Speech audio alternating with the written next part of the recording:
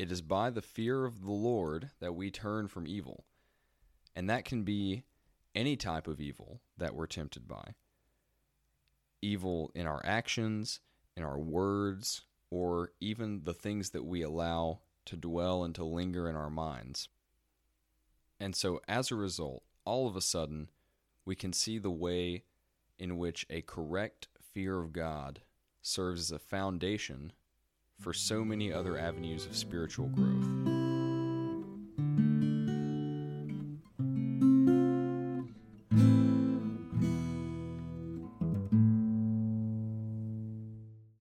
What is up, everybody? Welcome back to An Average Account of Exceptional Things. My name is Chandler, and I am your host.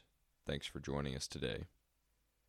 So right off the bat, I do want to apologize up front for this episode reaching you a day late.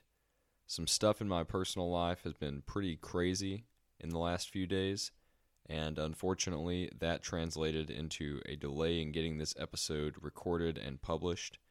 So please forgive me for that, and just bear with me there.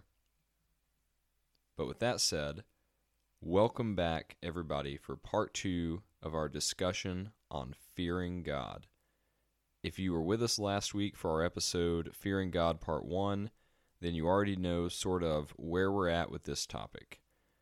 Last week, we spent some time establishing what it means to fear God and what that kind of looks like, which is bringing us now into this week, where we're going to be taking that understanding and moving into both some day-to-day application, as well as discussing why it's so important to Christian living.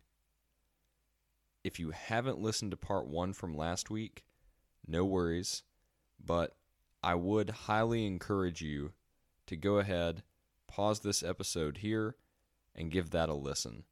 And then come on back and pick back up here where you left off. We will be continuing from where we left off last week.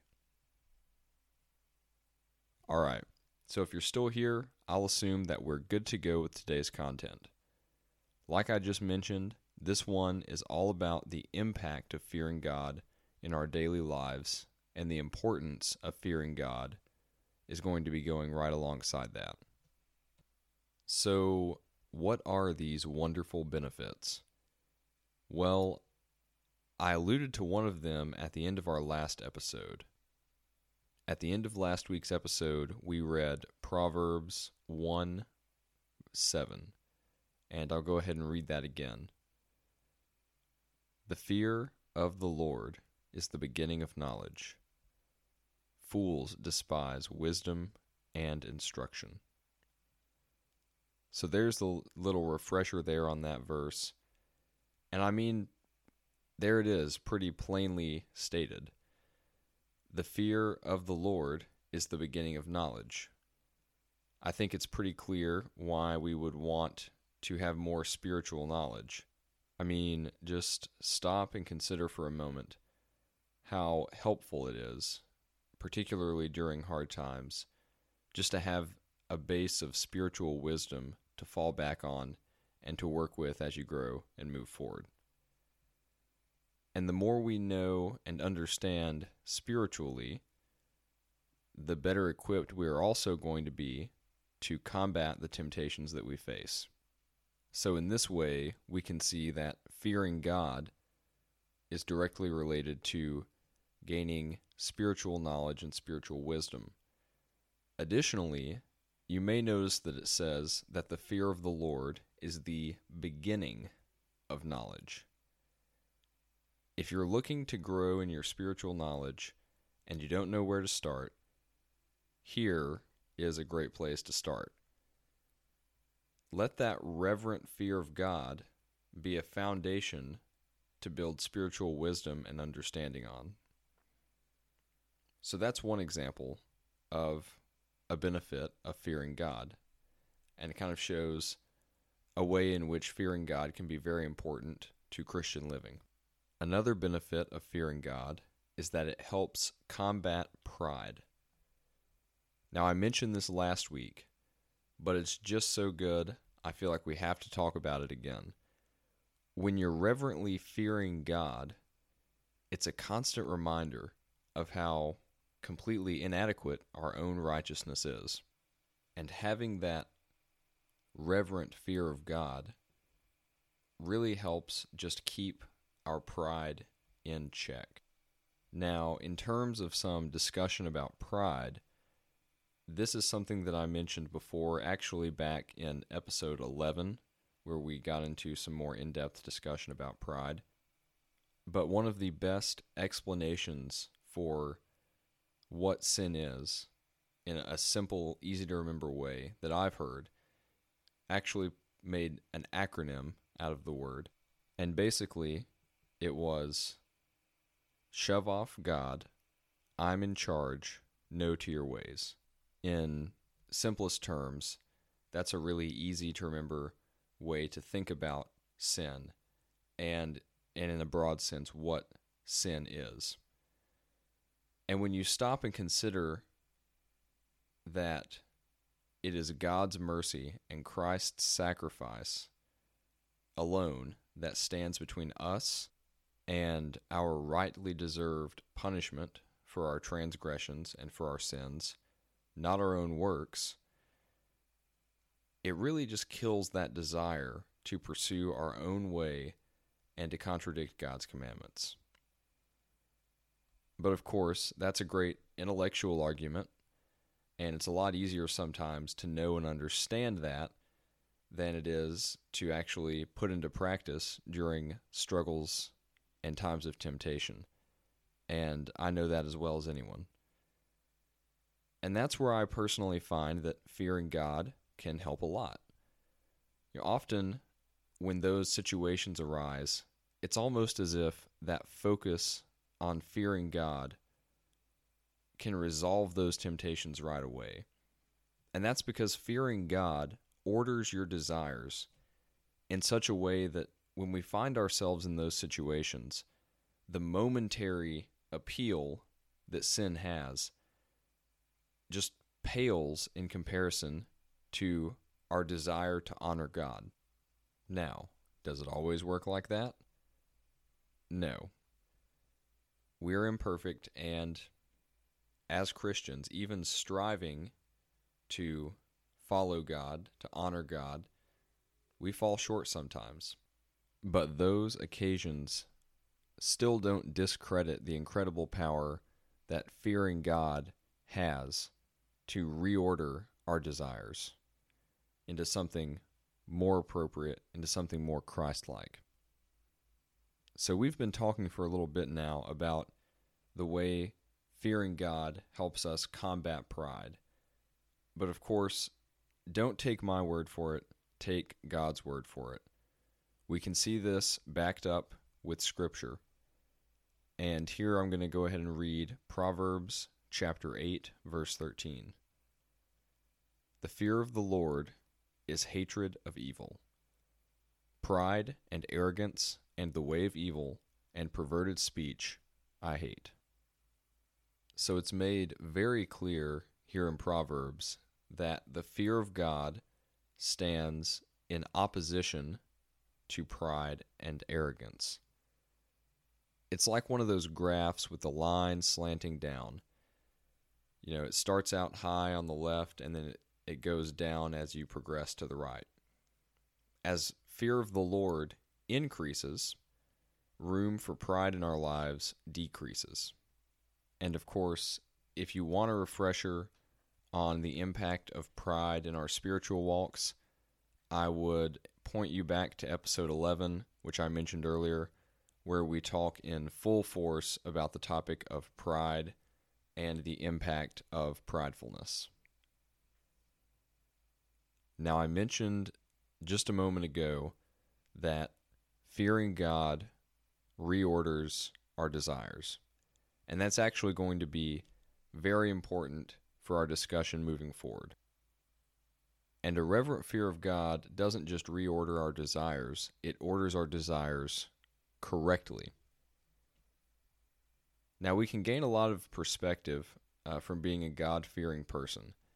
And that perspective is crucial to really zooming out past the desire for instant gratification and our natural tendency to chase the fleeting satisfaction that we can find in the natural world, and opening our eyes and seeing the true importance of our walk with God.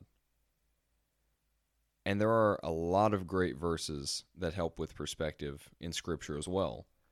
One that came to mind here was Matthew chapter 6, verses 19 through 21.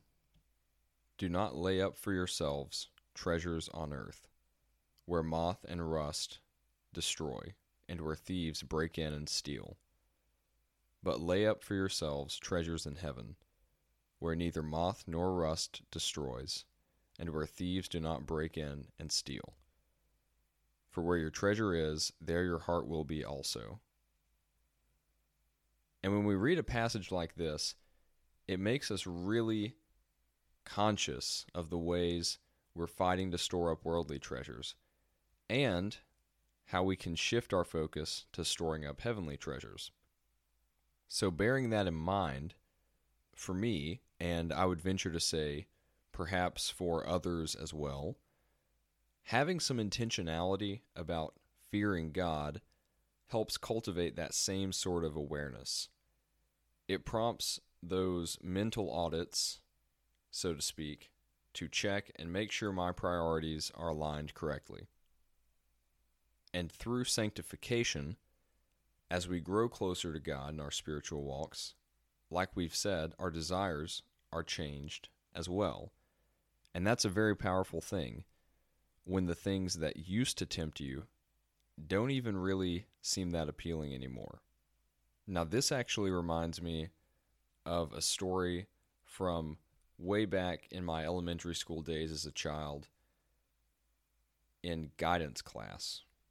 We had a specific time set aside where our school guidance counselor would come in and have a little class time with us, I guess to work on our development as children. Truth be told, I don't really know exactly what the learning objectives were, but I'll never forget this. We were sitting there at our desks, and the guidance counselor walked around the room, and she put a single Starburst candy on each of the desks right there in the corner. And she said, "Don't touch it, don't eat it yet." And when she'd passed one out to every student, she went to the front and she said, "Okay, here's the deal. You can, if you want to, take that Starburst and eat it now. And that's that. But if you leave it there on the desk all through the class, at the end, if you haven't eaten it, I'll give you a second Starburst, so you get 2 Starburst." And obviously the point was to try to give us a tangible way to understand the benefits of self-control and recognizing that we could have a greater benefit if we were willing to, bridle ourselves in the moment. And I thought about this particularly with regards to gaining perspective on earthly treasures and heavenly treasures. But that's kind of a poor analogy, because 1 Starburst to 2 Starburst, that's only a 100% increase. It's actually more like if they had put a raw potato in front of us on the desk and said, "Hey, you can eat this raw potato right now, and that's cool," or "Don't eat the raw potato, and at the end of class, we've got 2 dump trucks full of Starburst out there for you, and there won't be any yellow ones in it." Hopefully that made a little sense. Maybe it made you smile. I don't know, maybe there's some people out there who really love yellow Starburst. Now, obviously, that's a very limited analogy. And, in all seriousness, getting back to the topic, nothing in this world is worthy to be compared to eternal life in heaven and salvation from our sins. But you get the point. What we have here is so fleeting compared to what is waiting for us in heaven. And just like a little kid in a classroom with a piece of candy in front of them, we are so tempted to reach out and grab that treasure now when in fact there is something so much greater waiting for us if we exercise that self-control, if we work to honor and glorify God and just obey His commandments. And I will apologize again if I lost or confused anybody with my starburst analogy. So moving on, I think we've pretty well established this, but another way in which fearing God is important to spiritual growth is that it goes alongside our sanctification. Let me explain that some more. For anyone who is unfamiliar with that term sanctification, that's a word that refers to the process of becoming more and more Christ-like. And I'm aware I have been hinting forward to an episode about sanctification for a while now, and trust me, I haven't forgotten. That is still in the works.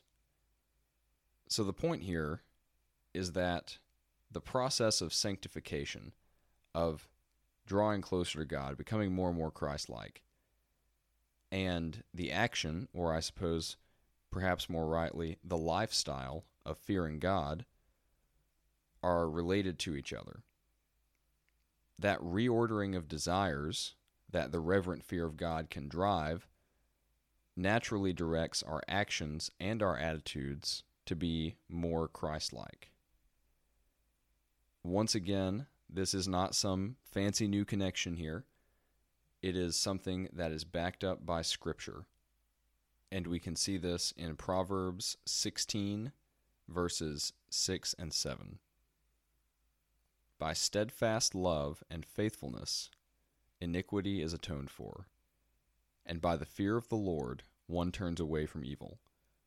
When a man's ways please the Lord, He makes even his enemies to be at peace with him. It is by the fear of the Lord that we turn from evil, and that can be any type of evil that we're tempted by. Evil in our actions, in our words, or even the things that we allow to dwell and to linger in our minds.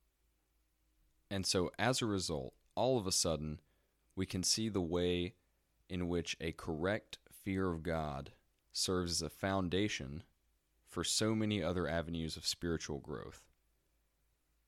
For example, fearing God leads us to be obedient to God because we're turning from the sin and pridefulness of disobedience to God. It also impacts the way that we might approach worship. The reverence element of that reverent fear, in particular, inspires authentic worship of the Lord as a way to praise Him and give glory to God, not only for the great things that He's done, but also simply who He is. And those are just a couple of examples. There are so many ways in which we as Christians benefit from being God-fearing, and those are just some that personally connect with me. So as we start to move towards the close of this week's episode, I really hope that some of this week's discussion has shown how important fearing God is to Christian living, and just some of the ways that it drives spiritual growth.